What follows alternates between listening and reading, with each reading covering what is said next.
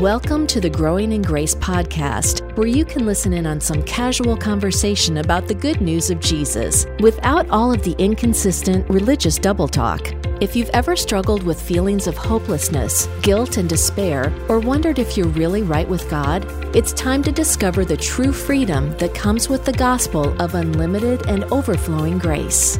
Hey, thank you for tuning in the Growing in Grace podcast. I'm Joel Bruzzicki with Mike Kepler. Don't you say your name wrong. Oh, was that wrong? We've got a lot of other people out there who can do that. Well, I wouldn't say it's wrong. I've been trying to learn. I mean, what's right and what's wrong when it comes to pronunciations, right? I've been trying to learn how to pronounce it, but maybe I should listen to the Growing in Grace podcast and see how they actually pronounce it. Oh, Bruzzicki and Gapler. I think people sometimes they hear it, and then if you're anything like me, you kind of forget it. Yeah, I think that's true. I had one. I wasn't going to bring this up, but I was in the hospital lately, and a nurse asked me my name, and I said Joel Bruzzicki, and she said Bruzzicki, and I'm like, yes.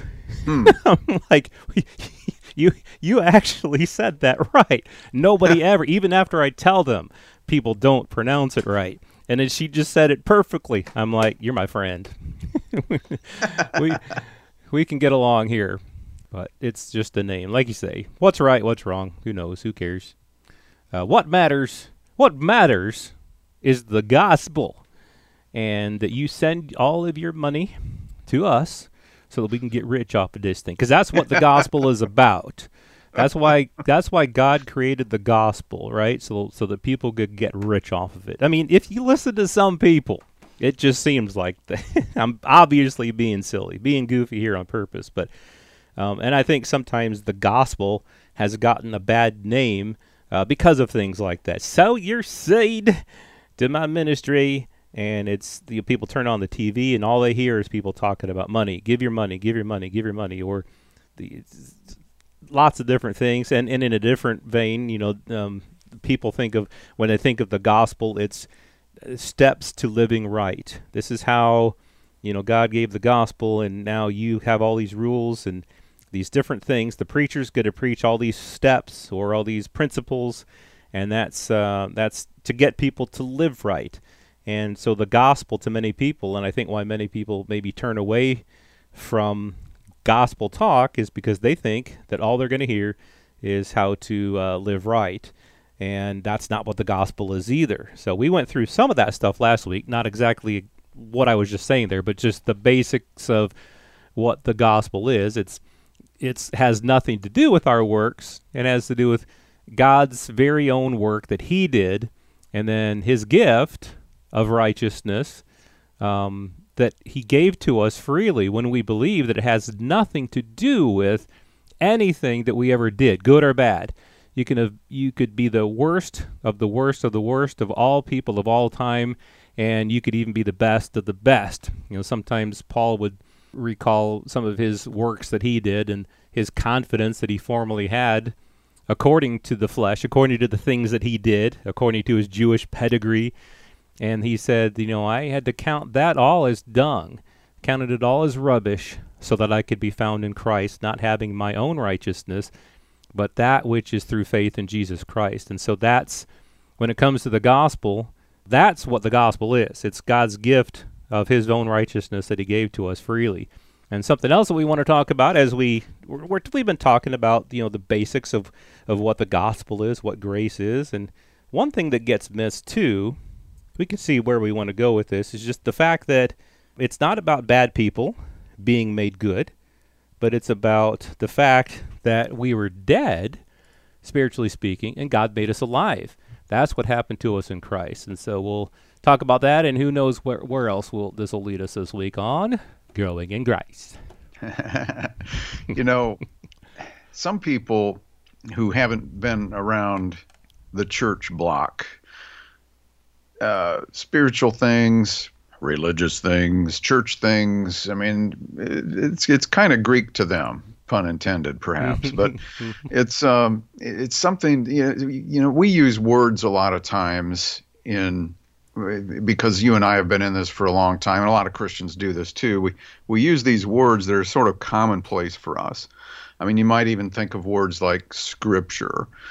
You mentioned righteousness, and we did talk about it last week, but it just means right standing with God. I mean, to put it in plain, simple English, if you speak our language, we are heard all around the world. And I know English isn't everybody's first language who listens to us, like in London, for example. I'm kidding. We were watching a show on TV the other day where they speak English. It's based in England. And I kept thinking to myself, man, I'm glad I have these subtitles on the screen.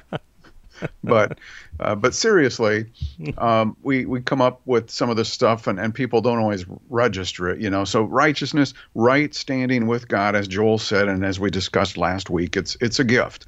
That's the difference. I mean, because so many people, especially on the outside looking in, they kind of have this impression that it's about how good can I be? Will I be good enough? What's it going to take?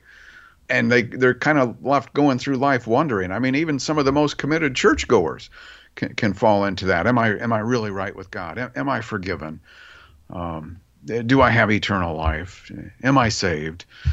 Those questions might go through the minds of an unbeliever. They should never go through the mind of a believer. Right. If they're hearing the good news, if they're hearing the gospel.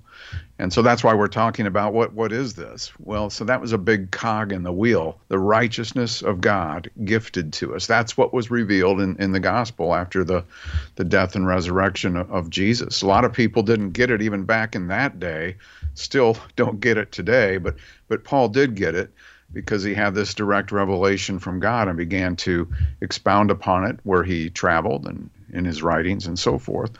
So it's not so much about turning bad people into good. That's not really what the gospel is. The gospel is turning dead people into living people, people who are spiritually dead coming to life.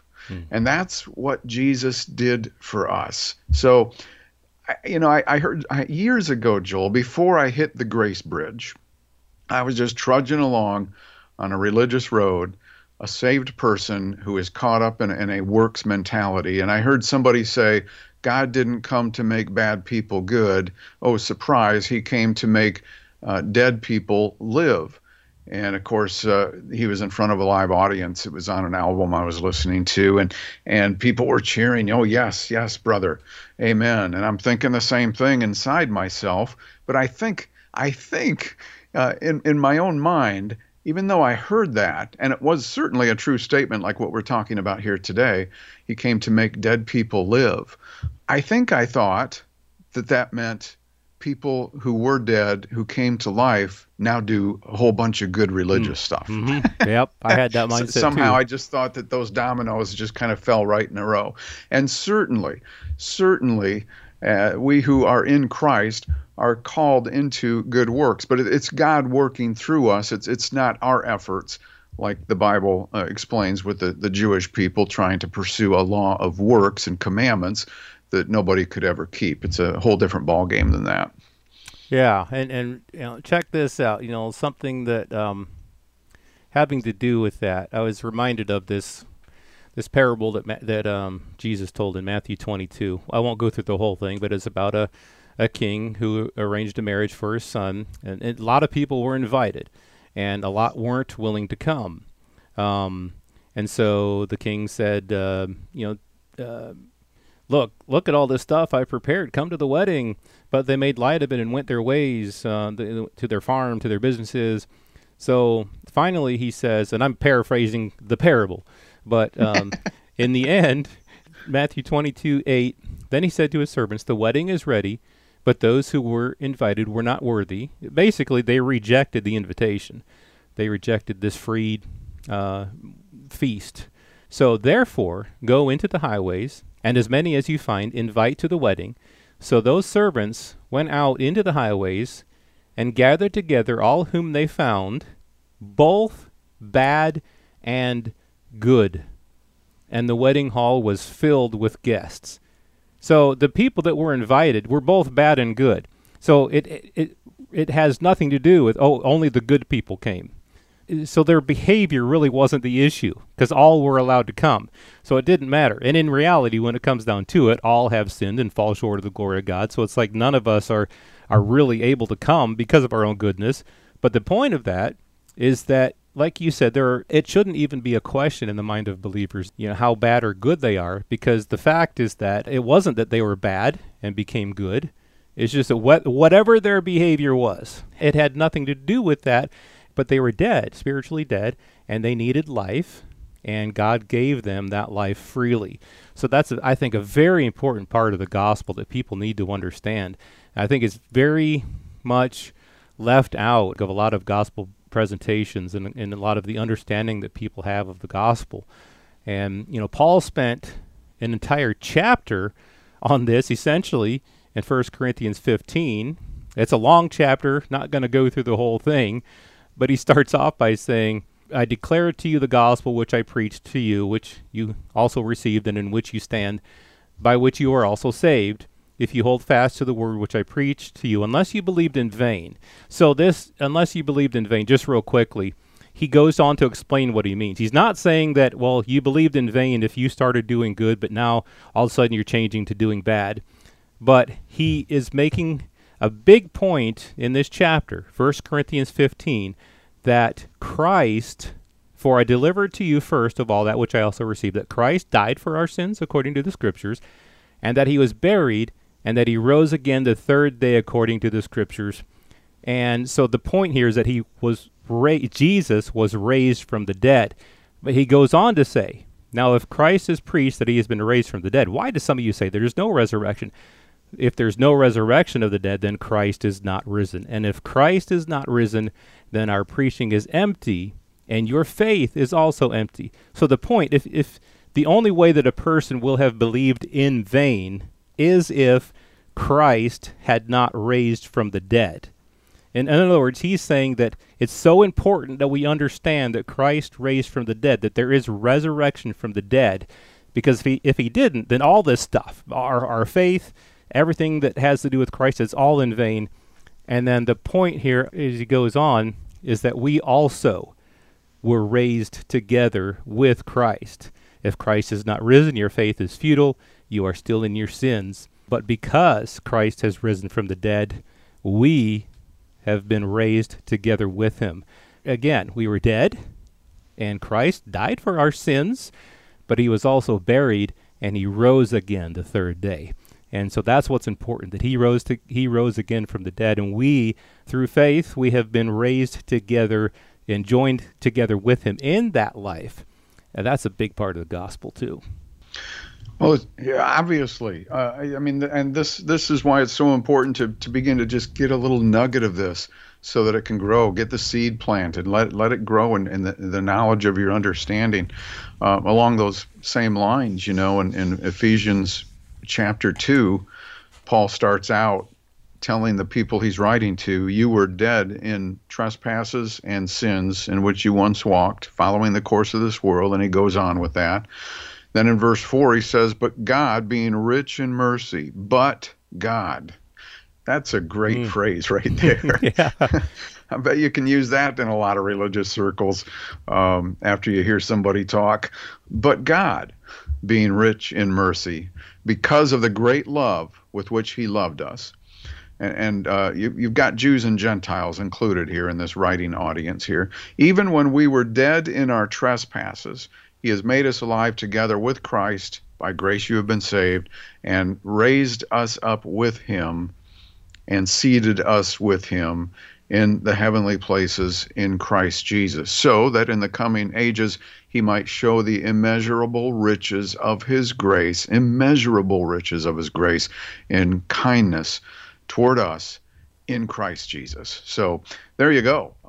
Death to life. That's really what the gospel is about. Right. I mean, I think this all highlights a lot of the things that we've been talking about, in that we spent a few weeks in the past, just in the recent past, talking about how the law has nothing to do, the works of the law, keeping the works of the law has nothing to do with, leading a person to Christ, because it really has nothing to do with whether or not a person was able to keep the law. And a person who didn't have the law, a Gentile, it had nothing to do with their works either, because the whole thing is a gift of God, like you say, the rightness of God, being in right standing with God, his free gift of righteousness, and his free gift of life, that I can't emphasize it enough. It has absolutely nothing whatsoever to do with our works. I quoted from Romans 4, I think, last week. To him who works, if it's about your works, then the wages of that are not counted as grace,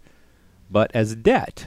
God owes you a debt. If your works are the thing that makes you righteous, then he owes you a debt, because you've been good enough, and I owe you this righteousness, and I owe you this life.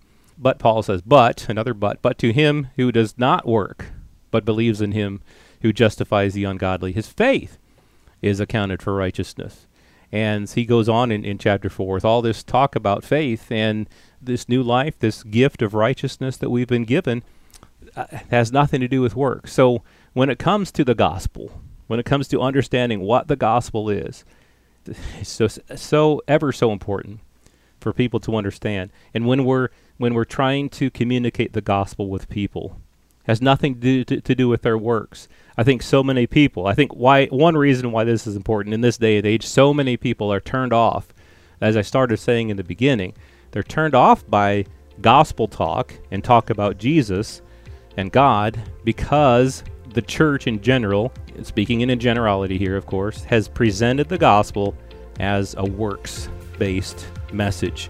You were bad, and now Jesus saved you, and you start doing good. And again, there's nothing wrong with doing good. Good is good. Doing good is good, but that's not the gospel.